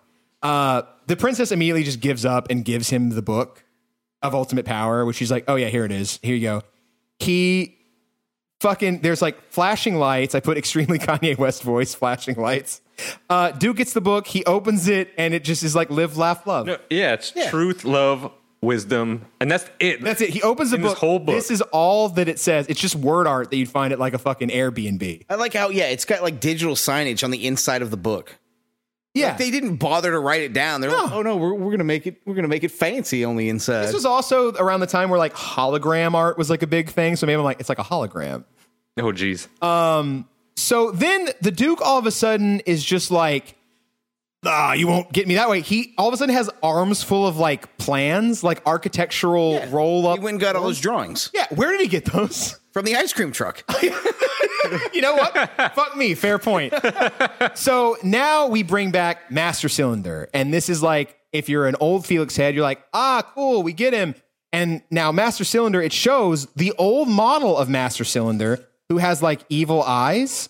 But this Master Cylinder looks more like a fucking like weird fucking Power Ranger villain, like a cool edgelord cylinder like the rest of them. But it's got like a big Z on its head, which I could also be like, was it Zed in Power Rangers? Speaking of Lord Zed? Yeah, Lord Zed. Yeah. So he's got that. So they activate the new Master Cylinder, and everyone who's like a real old diehard Felix fan is like, let's fucking go. It's the arch nemesis. And like, Felix just immediately tosses a fucking book at him and breaks his ass. Everything dies. It's like a 2-second fucking deal. Now, we must watch this last little bit because everything explodes. It falls over on the Duke, kind of, but doesn't. He tumbles, hits the ground. You'll never beat me. It shows Master Cylinder melting, and then Duke just throws his arms out and goes, "I'll be back," and disappears in sparkles. That's the conversation. They poochied him. They absolutely fucking poochied him. The Duke of Zil returned to his home planet, and he died on the way back. But like this is like the whole ultimate showdown lasts, I swear to God, 20 seconds. Yeah, nothing happens. if that. They throw a book, he spins, everything dies. And they have to tell you why the book. They're like, wait, what the fuck happened? They're like, oh, well, the book has gold bindings. Yeah, and it shorted it out. Well, Travis, as I said at the beginning of this episode, yes. Poindexter so happily explains, and I quote, obviously the Master Cylinder's circuitry reacted adversely to the purity of the gold binding on the ancient book, therefore shorting out its system and all the Duke's cylinders and cubes, which derive their power from the Master Cylinder. It makes perfect sense. It's elementary, really, when you look at it. So where did they derive their power before Master Cylinder? From Master Cylinder. He was chilling in the wings the whole time. Yeah, he was waiting. He was there. He was there before. Yeah. You do see Master Cylinder. You just don't know that. Oh, that's Master Cylinder. I did see a random one with the red on the top. Z. Okay, with the red Z. Yeah, you just don't know that that's Master Cylinder. That's the big reveal. You know? So all 10 I was seconds here the of it. whole time. So yeah, I am losing my fucking mind at this point, and like making a remember about the gold line. I'm like, is this libertarianism? As soon like as it's they like the did the gold long fringe on the explanation, flags. I started dying. Oh yeah. Like I had to rewind it 10 times. It was great. With Poindexter. Yeah. Well, obviously it was this. It's like they just fucking. Yep, that's it. It's like they sent it to a test audience, and the test audience was like, "Why the fuck did the book kill it?" Yeah, it killed by a book. So like, oh, let's add a quick scene. So we're wrapping it up. This is basically the end. There's really no fucking other thing. So they go back to where the Demensporter is. Yeah, and then the princess is like, "You should really think about staying." And then after he puts all that effort into getting to her, he's just like, Nah, I'm cool. "Nah." I got shit to do. Well, he's trying to like neg a little bit to be like, maybe she'll really want me now. You know, he's like playing hard to get. No, It doesn't work. She's like, "Okay." well, because at first she's like, well, our time's up. And I'm like, oh, she's just fucking like, peace out, you creepy little fucking cat freak, you know? But then she's like, well, we could use somebody. Like, she's like thinking about it, you know? She's like, well, maybe. What else? Grumper? And then it turns out Him? Poindexter's a goddamn klepto. Yeah. He's got suitcases full of gold. So they try to go in the Demensporter. They Oh, can't God, go. that And it's line. like, oh, if you take gold, you can't go out. And they fucking dump Poindexter shit. He's like, robbed the fucking palace. There's like pounds of gold in his shit. And then it turns out the Mizzards, they lived. That made me happy. But the second time through, I think this is going to work. Because I think you can transport your gold. And Felix, My gold? What? Your heart. My literal last note is, I don't have any gold. Dash. These are all caps, by the way. You have a heart of gold. Ha ha ha ha ha ha ha ha ha ha ha ha ha ha. And that's the ending. And then we get the classic theme song we all love. Felix the cat, etc., etc. That's the fucking end. While you have your little mocap at the bottom. Yeah, and the little mocap Felix head is now bouncing along like, oh, didn't you have a great time? So that's that. That was Felix the Cat from 1988/1992. So with that being said, I have to ask you, did it live up to your memories? Yeah. I gotta say it did. Because I didn't do this as a way of like, this is a good movie. No, it's just something It just stuck with me. And there was so much that I'd forgotten about that like Wack Lizardi. Totally forgot about the character. Loved it. he was a good character. Really weird. He was great. I mean, it's not good, but it is what it is. It's worth watching. It's wild. Yeah. Like, it's just the kind of thing where, like, if you read the background of, like, this was supposed to start the new Felix boom, it's like, who the fuck thought this was going to work? It rules. It held up. It's basically kind of what I remember. It's a fever dream. It makes no sense. It sucks in terms of the animation. Well, you got to think about kids' cartoons back, because you have wild cartoons, like the most famous one, Fantasia. Yeah. It's dark as shit. Yeah, but that's just like a sequence of songs, right? Right. But now it's also the 80s where you have things like heavy metal, right? You have people going wild in cartoons where they're just like, hey, we're going to make a Felix cartoon. And people are like, who? What? Yeah. You're going to do a what now? And they're like, yeah, we need dragons and creatures and we outsourced it to Croatia. Yeah, that's the thing. Because if you think about it in context of what else was made around this time, 2 years before this was the Alvin and the Chipmunks movie. Yeah. Which had great animation, great songs, a plot. Yeah. And then we have this. I mean, this was the beginning of the Disney Renaissance. When did Little Mermaid come out? Was that 89? Sometime in the late 80s. It was late 80s. I know that. I don't know if it was out quite yet, but like you're entering Well, that's why the all Disney Renaissance. the animators were working on that. Right. So they had to outsource this shit. Sorry, we're conflicted out of working on Felix. Walt's got us locked up on this one. Yeah. 1989, yeah. Yeah, I mean, you had American Tail, you had Land Before Time. I mean, this is all of that same. And then kinda Felix era. the Cat, the movie. This fucking thing. Yeah. Now, I got to say, as a first time watch who'd never even really heard of Felix the Cat, I enjoyed it. It was so strange. It made no sense. The animation was shit. Mm-hmm. It reminded me of this one I watched a lot when I was a kid called The Point. Okay, never seen it. The Point was this weird 60s stoner-ass cartoon narrated by Ringo Starr and then Alan Thicke. Okay. And it's about this boy with a round head in a land of pointy-headed people, and he's on a quest to find his point. Okay. But just weird, trippy scenes, animation that made no sense. Right. And the most meandering plot ever. Awesome. So it was perfect. Can't wait to see it. Oh, it's going to be great. Hell yeah. Travis? Again, we all know my favorite part was the cameo by Huey Lewis in the News. Mm-hmm. I was going to guess the booby fish. I killed him. The booby fish caught me off guard, and then as the things more and more had more boobs, I just thought it was a lot of boobs. Yeah, and then the rhino boobs. Then I was getting Brent's comments about how horny this movie was, and I was like, oh, okay, that makes sense. Yeah, I was like, in the group text, I was like, this is too horny. Everything. Yeah. Waking up to all those was the funniest thing this morning. Yeah. I mean, am I wrong? No, not at all. It's a surprisingly horny definitely movie. not what I expected because I said, okay, Felix the Cat movie, it's going to be a movie for children. Yeah, whimsical children's cartoon. Right. I certainly was not like when I think of villains, I don't think of cylinders and squares. Mm-hmm. Oh, sorry, cubes. Yeah. get it right. Like you have a land full of respectful. creatures. Right. You've had to make up all these different creatures. And all of them look like monsters. Yeah. And the bad guy, it's a fucking rainbow cube. So light. Yeah. You got it at Spencer's Gifts, you know? Oh, But no, I mean it was a fun watch. I will certainly be. I don't know if I'd watch it again all the way through, but I'm certainly going to clip that goddamn song. Absolutely. Put it on my playlist. Oh yeah. At 1.5 speed. Of course, yeah. Yeah. Anything else I don't would be need the Dune uncivilized. version of it. I need Huey. Yeah. All right. Would you recommend this movie to anyone in the year of our Lord 2023? Absolutely.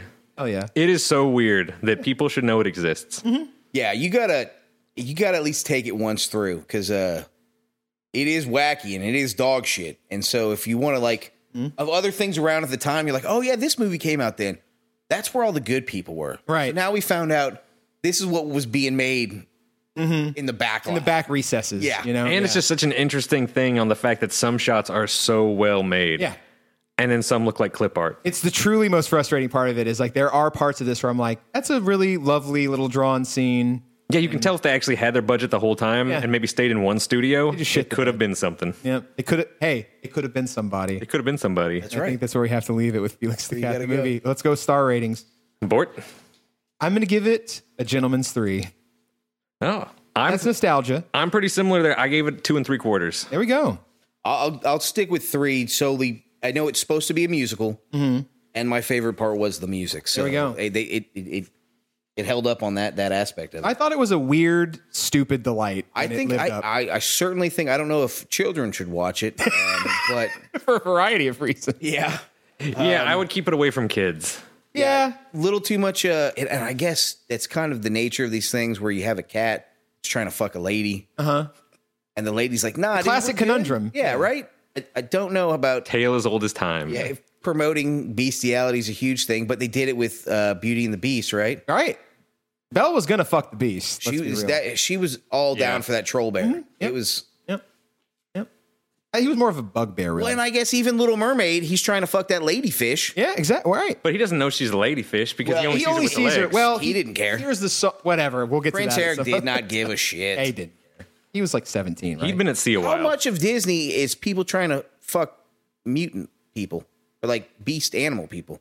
It doesn't more than you'd think, given Walt Disney's history. Hey. Anyway, all right. So you can find us on Instagram that at was- Video City Podcast. I was gonna say that was Video City. Joe, tell us where the people can find us. And you can find us on Twitter at Video City Pod. And stay tuned because next time we'll be watching something else, and it has Mick Jagger. That's all I got. Yay!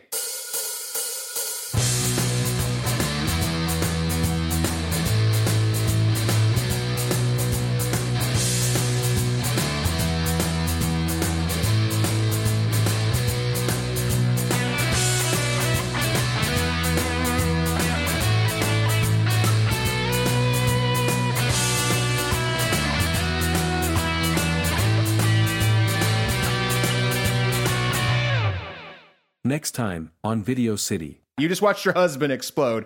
A normal human... Sorry, not husband. Boyfriend. Brother. Brother. You watch your brother explode, brother.